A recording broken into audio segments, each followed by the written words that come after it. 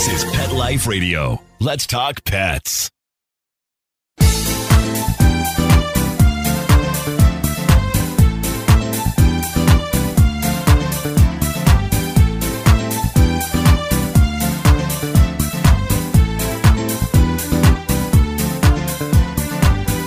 Hello, my cat-loving friends. This is Linda Hall, the co-host of 19 Cats and Counting, and we have Dr. Kelly Cairns, a DVM, with us today.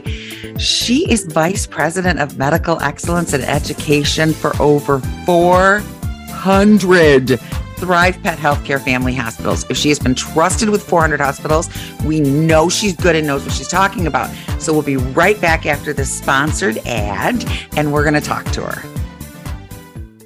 Linda, I love my cats, but I am so tired of lugging around those heavy boxes of litter. And scooping every day, twice a day, on your knees. So what is the answer? Well, I've heard of this new company called Kitty Poo Club. Do you know about them? I have actually heard about them. They send you boxes to your home, so no hauling litter. The litter's in there. The boxes are recyclable. And they say one box should last one cat for an entire month. That's great, but what is the litter like? What if my cats don't like the type they send you?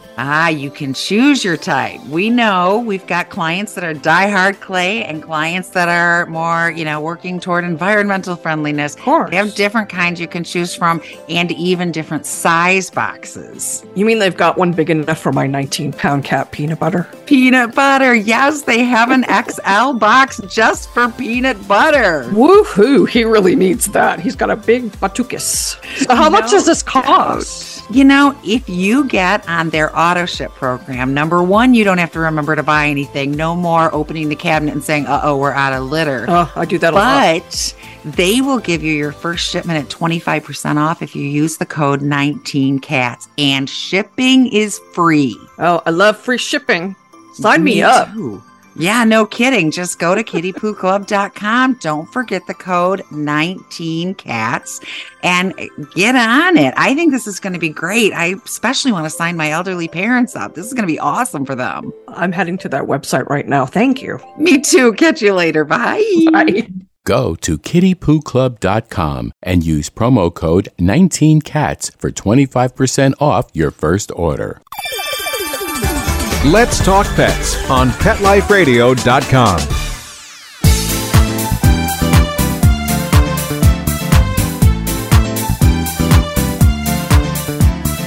Welcome back to 19 Cats and Counting. I am your co-host, Linda Hall, here with my BFF, one of my favorite people in the whole wide world, my partner in crime. Again, what do you want?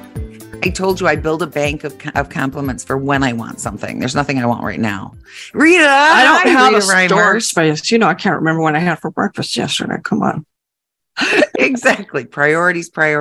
I'm so excited to talk to Dr. Kelly. So let's just get right to it. Yes. Hello, Dr. Kelly. Hi, guys. Thanks so much for having me. I've loved watching your podcast, and I'm just super excited to be a part of it. Thank you so much. I'm glad you've seen some of our podcasts. Yes. And we love our vets. I mean, where would we be without our vets? I love my vet, Dr. Glenn. I really do. Yes. Rita has a really good vet. We do love Dr. Glenn. Yes. I even can text him anytime. When you get a good partnership with somebody like that will listen to you and that's worth everything. Especially when you have a tribe, right? 12 and 15 cats. When you have 12 and 15 cats. Yeah, there's a lot of trust required of your vet. So before we get into Thrive Healthcare, I wanted to note that I was looking at Dr. Kelly's website, and she's running the Chicago Marathon in a tribute to all vet professionals we've lost to suicide, and in special honor of Charlie Alex Ray. What was the last name? What's the last name? Lewis. I can't read my own handwriting. Who we lost on May 5th, 21. So I think that's very cool. Burnout, compassion fatigue, and suicide rates are very high in vets, shelter workers. We lost a famous behaviorist. So it's very cool what you're doing. And if anyone wants to donate I know I'm getting kind of misty over here. If anyone wants to donate to the cause, it's at the top of your website, which is the website Kelly Cairns, CAIRNS.com. I will put that in now. I'll dry my eyes and move forward to Thrive. Tell us about Thrive, what it is. One of my favorite things to talk about. I've been with the Thrive community for over 5 years now, and it's just awesome. So we are a network of hospitals nationally, over 400 at this point in time. Anything that you would need, whether it's general practice wellness, whether it's urgent care, 24/7 emergency, critical care, or any type of specialty medicine with specialists, we've got folks in our community. And what's really cool is how we have a national network of communities. So we not only support our hospitals in terms of what they would need operationally, but we support them with mentorship, with professional growth and development, and with other resources. So we really are trying to evolutionize the industry by taking care of the people in the profession who are the superheroes, taking care of the pet parents and the pets. Oh, that's so important, especially after the pandemic, when people weren't taking their cats and dogs to the vet because they couldn't really. And now all of my vet's office, they're always busy. Everyone's they don't even have time to think. Yeah. The whole profession is busy, which I think is great because it means people are seeking care for their pets. And a lot of people have pets. We're busy. We're busy. Remember that when you take your animal to the vet. Yes, be kind. They're doing the best they can. Yeah. Meanwhile, getting scratched and bit and heaven knows what. So do these Thrive hospitals communicate with each other? For example, if I belong to a Thrive in my local area and I'm in another state and where there is one of your clinics, do they have Mike Pets records? Yes. Love and so you. Yeah.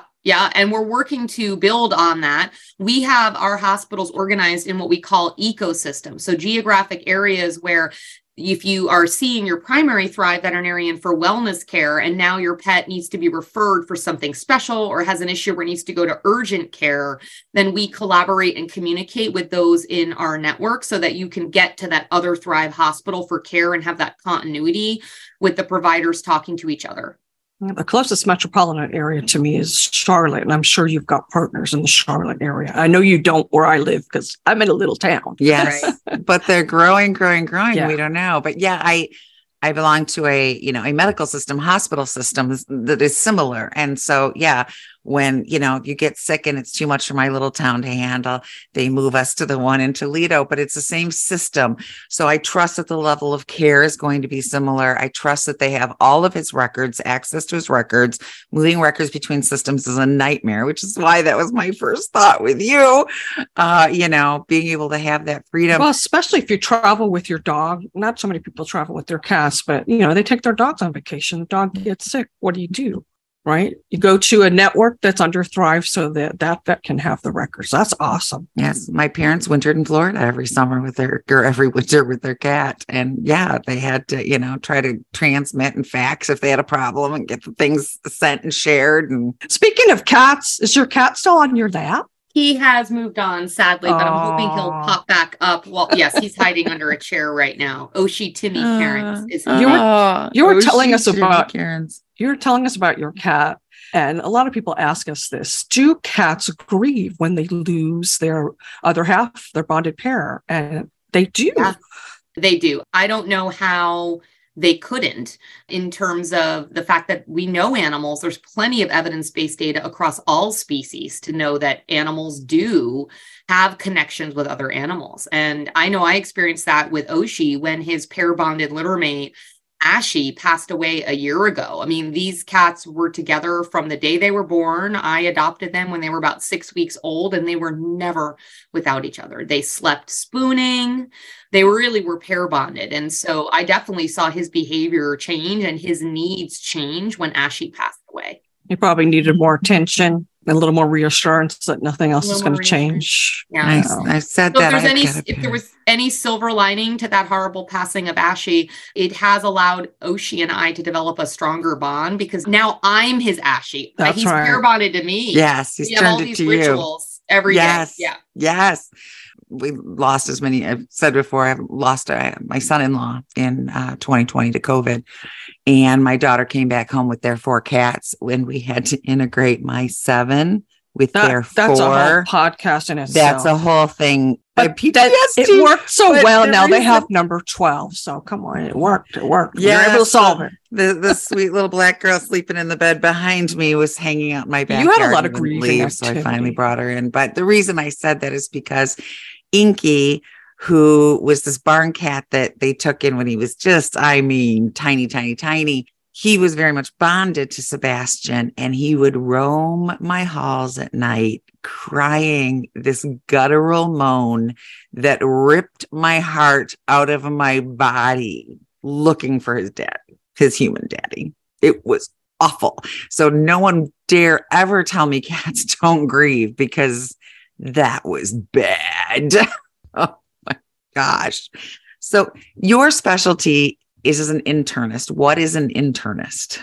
Internist is a board certified internal medicine specialist. So what this means is that after veterinary school, the 4 years of veterinary school, I did a 1-year rotating internship whilst I was a veterinarian with a license to practice. And I learned more working under other specialists in all the different facets of veterinary medicine. And then after that, I did a 3-year additional training just in internal medicine and did that at The Ohio State University. So working under board certified internists. And then after that, there's a variety of tests and some other requirements, including a research publication in order to become a diplomate or board certified internal medicine specialist. So that's the training. And then people often ask, well, what does an internist do? And I always say to folks, there's way more similarities than differences when it comes to human physicians and what they do and what veterinarians do. There's obviously differences, but I always explain using human medicine as an analogy. So when your primary doctor sends you to an internist, there's a general internist that handle most conditions of internal body systems. Then there's certain things that might be more subspecialized. For example, oncology or cancer, cardiology or heart disease, neurology or nervous system problems. That's a different type of veterinary specialist. But everything else inside the body, meaning kidney, lower urinary tract, lungs, the gastrointestinal tract, the pancreas, the endocrine system, those are all examples of things that are part of being an internist. That's a lot. That's a lot. By the way, here's Bella. She wants to be on Bella camera. had to make her appearance. Great. I always say internal medicine is probably one of the more general sported specialty that you can do. And so one of the things I love about it is that it's very, there's a lot of different things that I treat. It's not the same thing every day. So there's a variety, which is stimulating. And also though, I partner with primary care veterinarians or your regular veterinarian for wellness when there's one of their patients that maybe has something going on that needs a consult with someone for a deeper dive. And then I continue to partner with that general practitioner to just dive a little deeper in what's needed with those internal body systems. What kind of problems do the general practitioner veterinarians tend to refer to you? Here's kind of the short list. There's a lot of things. So any sort of chronic kidney disease that dogs and cats, but especially cats, will get with aging, complicated urinary tract infections, chronic vomiting and or chronic diarrhea, weight loss that's unexplained, chronic coughing, chronic sneezing or nasal discharge. We also handle, we are the EENT of the veterinary space. Oh, that's nice to know. I have a cat that's always nasal. Schnorky, we call those the schnorkers. So endocrine diseases, hyperthyroidism, diabetes, Cushing's, which is a disease of the adrenal glands, a liver disease, any kind of elevated liver values, that would come to me as well. Okay, that's great. Okay, nice. So are you in there doing surgeries too? So internists don't do what you would think of as traditional surgeries. However, there are procedures that we call non-invasive interventional that are part and parcel of what we do. So most folks know the phrase scoping. And I always use the example, has anybody ever had a colonoscopy? Because when you get to a certain age, you do. I always joke that an internist will, if there's a hole, we put a camera in it, and that is called the endoscope. We also do ultrasounds as well, but scoping is part and parcel of being an internist. And so I will do colonoscopy or an upper GI scope to get biopsies for chronic vomiting or diarrhea. I'll put a camera up the urethra to look around into the urinary bladder, cameras into the nose, cameras down into the lower airways. And what's kind of fun, because I will admit, being an internist, you need to love how to improve quality and quantity of life through minimizing symptoms of chronic illnesses that we can't cure. And that is just part of wellness and helping families and pets. But also sometimes we do get to fix things. So if your pet has eaten a foreign body, something is stuck in the stomach, and it is safe to pull it out, it's not going to cause more damage, I'm the one that goes in and pulls it out. I want to do Lucky that. you. Do you What know if how you satisfying that would be? That'd be better than pimple popping, right? It's so satisfying to be able to do it. And they can in many cases go home the same day. It's way less invasive. It's obviously still general anesthesia. The patient has to be asleep. I have pulled out feet and feet of the old fashioned rotary phone cord. Yeah. I pulled out balls of all types. I've pulled out This is mostly dogs, right? dogs, yes, pantyhose, but and obviously dogs are more prone to dietary indiscretion than cats. Cats are a little more discriminating, but in cats, I have actually removed many needles that they have. People aren't careful with those. We found during I used to own a cat sitting business. We'd go into a house, and first thing we'd be doing is picking things up off the rug. Yes. Very important, as you guys know better than anybody, to house-proof things to make it safe for your cat. And so sometimes a needle will actually make it into the stomach, and then it hasn't gone into the intestines yet. And there are a variety of graspers and covered instruments that you can use to pull it straight back up to minimize damage. I've even had a few where the needle was poking through the stomach wall, so starting to go into the abdominal cavity. But if you pull it out gently, that hole is so small, the body heals over. Like you don't need to sew like a cat bite. Yes. We tell people all the time about cat bites and their teeth being needle-like and how it heals over quickly, traps the bacteria. Take that stuff seriously. But Linda, remember the pet sick client we had whose cat ate the toy? We had a client, Rita owned a cat's only pet sitting company for over 17 years. And I was fortunate enough to work with her as her executive director. So we've got a pet sit client who has booked a fabulous trip to Bermuda, Bahama, I don't know, somewhere fabulous. And her cat had this favorite toy for years, which should click anyone off. Any toys you've had for years should be checked. Cat finally got it open, ate the squeaker. Rather than going on their lovely vacation, they spent their vacation at the vet hospital getting thousands of dollars in surgery to remove it. That must have been a dog toy too, because cat toys don't have squeakers. Yes. So, what kind of problems can that cause? I don't think people understand. They'll poop it out. What if they don't? Yeah. So, it can be fatal. It really can. So a pet can get a life-threatening intestinal blockage. And in a worst-case scenario, that can actually cause the intestines to necrose or die, and can cause the intestines also to perforate. So now you have what's called a septic abdomen. You basically have abdominal or intestinal contents, which are not sterile. There's bacteria in the intestines. And now that is in the entire abdominal cavity. And that's an emergency situation. It requires surgery. Sometimes sections of the intestine will have to be removed if they've died, and then you have to sew the healthy intestines back together. So it's super important to always call your veterinarian if you think that there could have been something ingested. They can do imaging, whether it's x-rays or ultrasound, and then give you the best recommendation about whether or not surgery should be done immediately, or whether it's reasonable to do a watch and wait based upon what's going on. Yeah, to see if it will pass. Yeah. We have to take a short break, but after this word from our fabulous sponsor, we'll be right back with more great information from Dr. Kelly Karens. Take a bite out of your competition. Advertise your business with an ad in Pet Life Radio podcasts and radio shows. There is no other pet-related media that is as large and reaches more pet parents and pet lovers than Pet Life Radio. With over 7 million monthly listeners, Pet Life Radio podcasts are available on all major podcast platforms. And our live radio stream goes out to over 250 million subscribers on iHeartRadio, Odyssey, TuneIn, Stitcher, and other streaming apps. For more information on how you can advertise on the #1 pet podcast and radio network, visit PetLifeRadio.com/advertise today.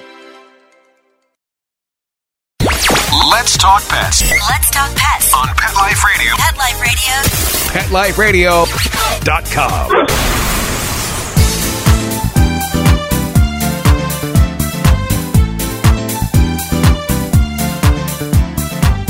And we're back with 19 cats and counting. That name is still a misnomer now because we're way past the 19 cat mark. We're at the counting. We're counting. 27 cats and, oh yeah, we're the uncounting. Anyway, we are talking with the fabulous Dr. Kelly Carnes, and I know you treat both dogs and cats and other animals, but do you have a soft spot for one species over another? Or is that not a fair question? So There's a tattle. I love all species. I do. I love all species. I was born with a innate passion for the cat. And that is actually what led me to want to be a veterinarian. So I can remember being 8 years old, and we lived down the street in a rural area in New Jersey where there was a humane society down the street. And I would bike down there and just stand there. And I was too young for them to let me volunteer, but I didn't care. We had 9 cats at the time, and every stray that would come by, we would take in. So I actually, as an adult, have had many cats. I'll tell you a fun little story. As an undergraduate, I can say this now, I don't go to school there anymore. I adopted a cat after my freshman year as an undergraduate in the summer. And that cat lived with me an entire year in the dorms sophomore year. Now, you might be asking, did they allow animals in the dorms? And the answer would be no. You aren't the first one to sneak a cat in the dorms, honey. And she would go to lectures with me. It was my first hurt cat, Chloe Cairns, and she would sit perched here. Now, this was a very long time ago. I'm not so sure I can get away with this anymore, but she would walk all through campus with me. And the professors didn't say anything about the cat on your shoulder? It was a really long time ago. Cool. I sat in the back row. True story. Which school was this? Unitettle? I did my undergraduate at Johns Hopkins University. I'm so sorry, Johns Hopkins. I'm so sorry. That's a great school. As my human children tell me, it's easier to ask forgiveness than permission. So, well, I did notice some campuses that allow that now, but not. Yes, which would be nice. I don't know if they had an official policy. Yeah. Well, I did notice in 2008 you were at OSU, so I really did feel the need to say OH. A-O. I-O, honey, not A-O. Sorry. Ohio. I'm from Buffalo. I don't know the Ohio. Thank you. Linda's from Michigan originally. She lives in Ohio now. Yes. The funny thing is I claim my Michigan heritage until I'm talking to somebody and need to claim the Ohio. And I've been in Ohio more years than Michigan, but I'm still a Michigan girl at heart. And just like still me, root for Michigan in the great rivalry of Michigan and Ohio State. You need to be careful with that situation sometimes. Oh, it's ugly, especially around living in Ohio, walking around in the maize and blue. It's a dangerous situation. Don't do that. You're a target. Don't do that. So, Dr. Cairns, I need to ask you a question. A long time ago, I had a veterinarian tell me that, when you go to vet school and you learn things about animals, a lot of time it says something is the same for all animals except cats. Is that really true? It is true. Cats are not small dogs. And every veterinarian that I've worked with, every student that I've mentored has heard me say that. I joke I'm going to get a tattoo that says, cats are not small dogs. That's true. Yes, there are similarities across species. And also there are many things where it's very different for the cat than it is for the dog. Yeah. And that makes sense. We find people in the behavior world that have lived with dogs and they're like, and some of their punishments they shouldn't even do to the dogs, but they're like, so I can't rub the cat's nose in it? No, you cannot rub the cat's nose in it. So I can never hit the cat ever? No, you cannot hit your cat. So I can't hit the cat ever. We shouldn't be hitting anybody, but you're not going to achieve your goals. Let's just go there. So yeah, their organs, everything. I cringe every time I see a shampoo or something that's labeled for cats and dogs. I want something that's for cats specifically because they're so different, right? Yeah, and they have different enzymes in their body that lead to, compared to dogs, that lead to very different ability to metabolize drugs and to protect them against any sort of oxidative stress or damage. Their liver actually has different enzymes and it lacks certain things that maybe, that the dogs have. And that's where clinically we'll see a difference in susceptibility to toxicity to certain medications. We also know that cats are more predisposed to oxidative stress to their cells and their tissues related to how their liver functions. That doesn't mean a cat liver functions more poorly than a dog. It just means that everybody knows antioxidants are good and oxidative stress is bad. And in the body, the cat doesn't really help itself with antioxidation the way the dog does.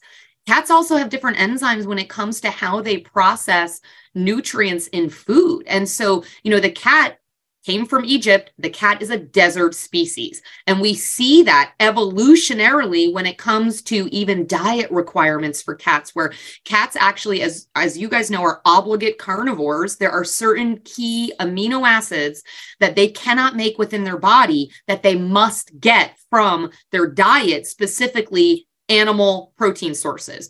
Taurine is a big one. And we see that cats also their insulin in their body that responds to when you eat is triggered differently in humans or dogs. It is carbohydrate or sugars that triggers insulin release. But cats have a whole different situation going on where protein consumption also plays a role in that. And so a lot of folks that have cats know that there's different diets for cats with diabetes than dogs. And people talk about a higher protein diet and low carb. Carb's not good for a cat with diabetes. And that's where that's coming from. They literally have different enzymes. I had a friend that used to feed his cat only canned tuna, not even cat tuna. Oh. And that's not good. Yeah. You had me at canned. Tuna makes me a little nervous, but there's a lot of veterinary nutritionists and internists that believe that canned diet, maybe even canned kitten diet, as long as your cat doesn't have kidney disease, because that's too much protein in that scenario, but may actually be a good diet for a cat as long as you're feeding set amount of calories, right? We don't want over grossiosis where they get overweight, but wet water, canned protein can be really good for cats. Now, when cats have the liver issues, I know that, is it the liver or the kidney? They need to have a low protein diet. How do you feed a cat a low protein diet? Yeah. So, and cats that do have kidney disease, especially when it is more advanced, where they are stage 2, 3, or 4, and they've got a buildup of these compounds called BUN and creatinine in the bloodstream. Basically, they're in chronic kidney failure. Those cats do need a restricted amount of protein, but it's not overtly so low that their body can't function. The key is a moderately reduced amount of a high quality, highly digestible protein. And what would that be for a cat? So how we accomplish that is with a variety, most typically, of kidney diets that different companies will make that have a reduced amount. And there's calculations that you can find if you want to make a home cooked diet that will tell you like how many grams of protein. But it is absolutely possible to feed a cat a lower protein diet than you typically see in what we call maintenance foods, if that makes sense. Or kitten foods are going to have high protein related to where they're at metabolically. And kidney diets for cats with kidney disease or kidney failure will have a lower amount than even maintenance diets, but it's high quality protein. Okay. So lower amounts, but high quality.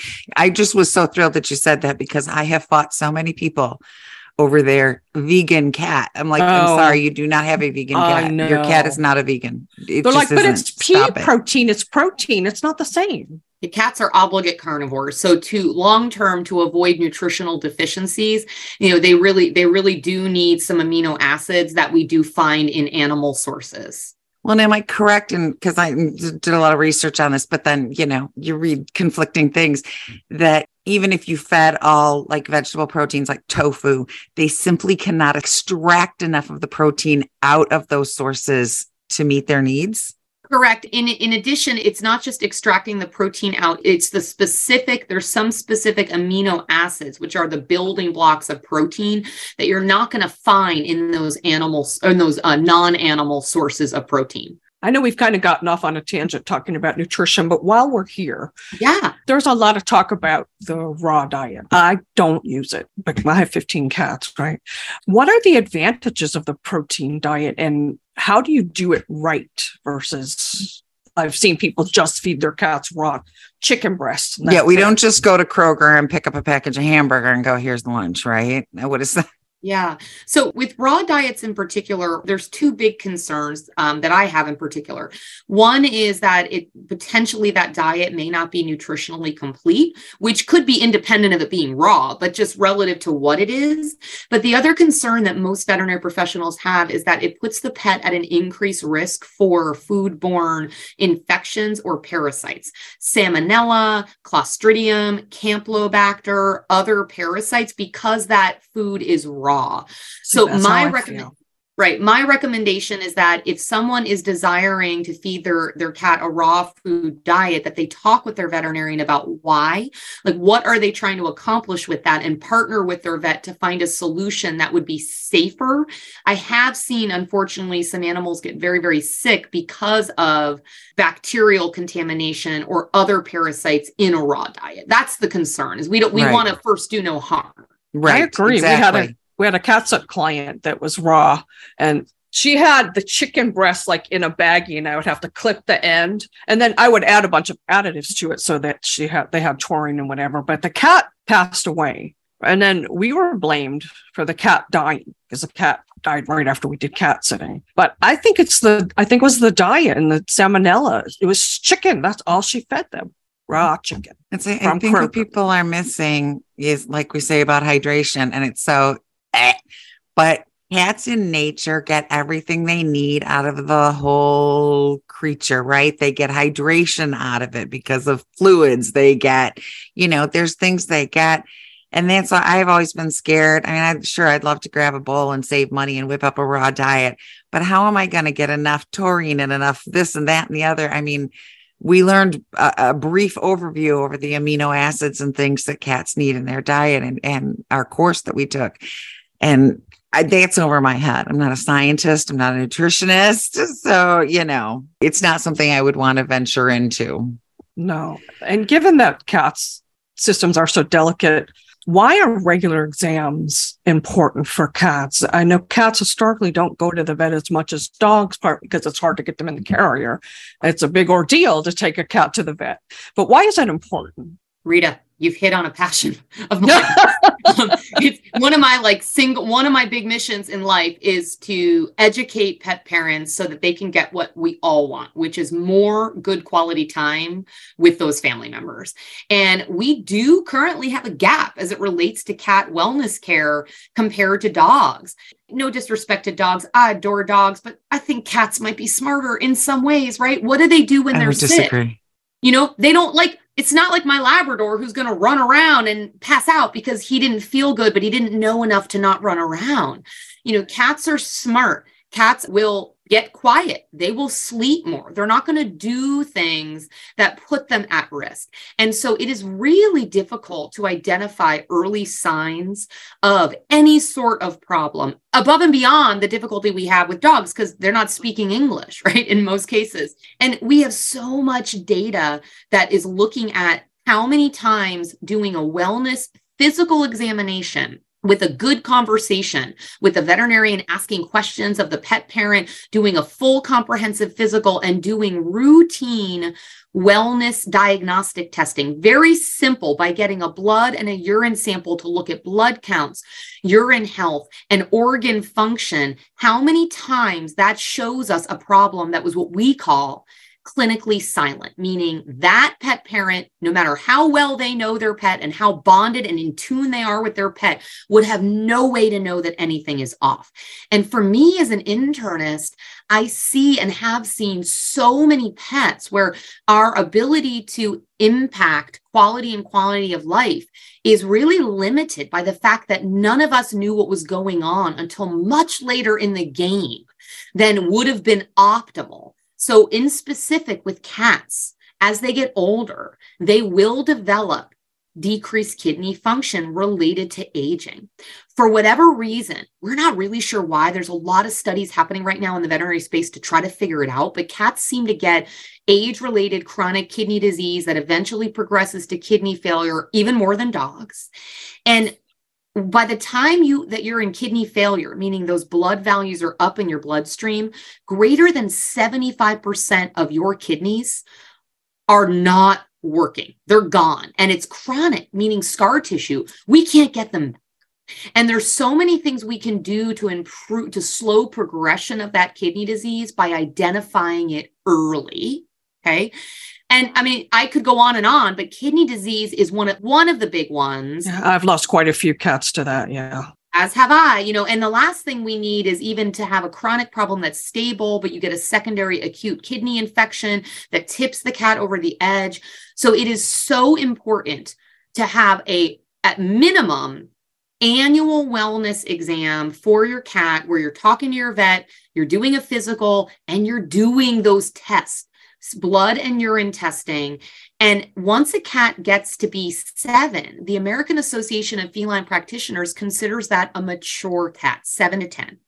Once you hit 10, AAFP now considers you a senior cat. And there's very specific guidelines that I was the president of the AAFP student chapter in vet school, and I have been a card-carrying member of the American Association of Feline Practitioners for many, many decades. And they really have their finger on the pulse. This year, their theme, 2022 just finished, was really proactive wellness care, redefining wellness care for cats. And the entire campaign for pet parents and for us as veterinarians has been the level set, is recognizing once a year wellness exam and testing until you're 7, and then talk to your vet.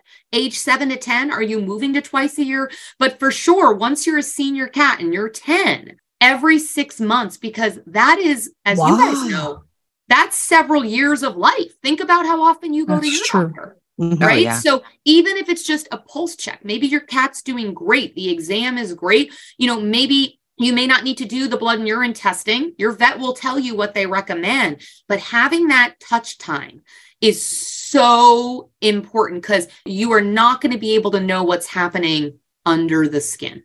I'm passionate about it. I love it. I love it. We love it. We have seen, having the cat sitting company, we have seen one in particular that I'm thinking of. Sitter went in the morning, cat's great, everything's normal, la, la, la. Sitter goes back in the evening, can't find the cat. The cat's behind the toilet, this close to dead, UTI. Saved the cat, but this close. That was me and Jane. Yeah. Really thought the cat was dead when they saw it. I did. Because it was, they go off and they hide. And well, the pet parent kept saying, no, we're going to be back tomorrow. I'm like, you don't understand. So Jane and I just made the decision. We're taking the cat. We'll pay for it if we have to. But once the vet saw the cat and then he called the pet parents, they were on board he would have died. And he said another 8 hours, that cat wouldn't have made it.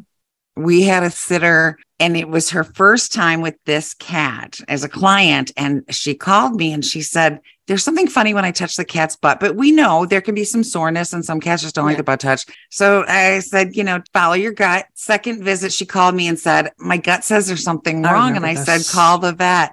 Turns out the cat had a chronic constipation problem and was so backed up, was near toxicity. Had she not gone. So, it's these tiny little things, right?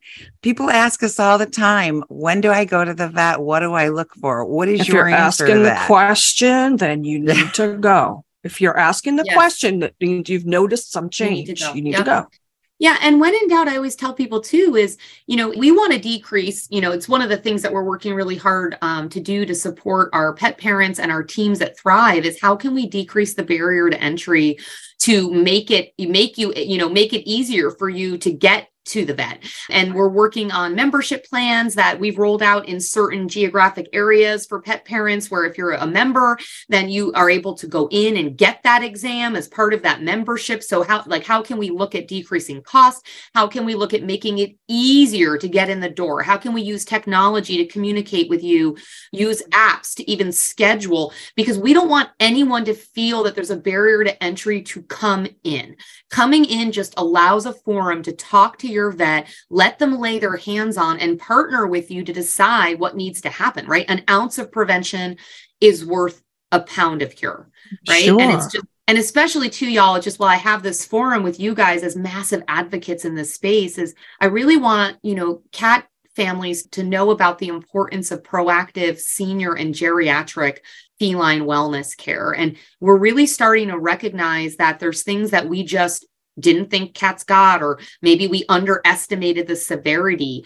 Arthritis is huge. Cats get arthritis just like people and dogs. And we really have recognized time and time again that older cat that we think is just quieter because they're older, they were actually in pain. I've got 10 seniors. I've got 10 cats that are 10 and over. So I understand. Yeah, that's where, I think there's a lot we can do now that didn't even exist in the past. And so getting to your vet and just having that conversation, we don't ever want, we meaning vets, I speak for all vets, we don't want any pet parent to ever feel that is hard to do, to go to the vet, or it's not possible for them to do. We'd rather you come in.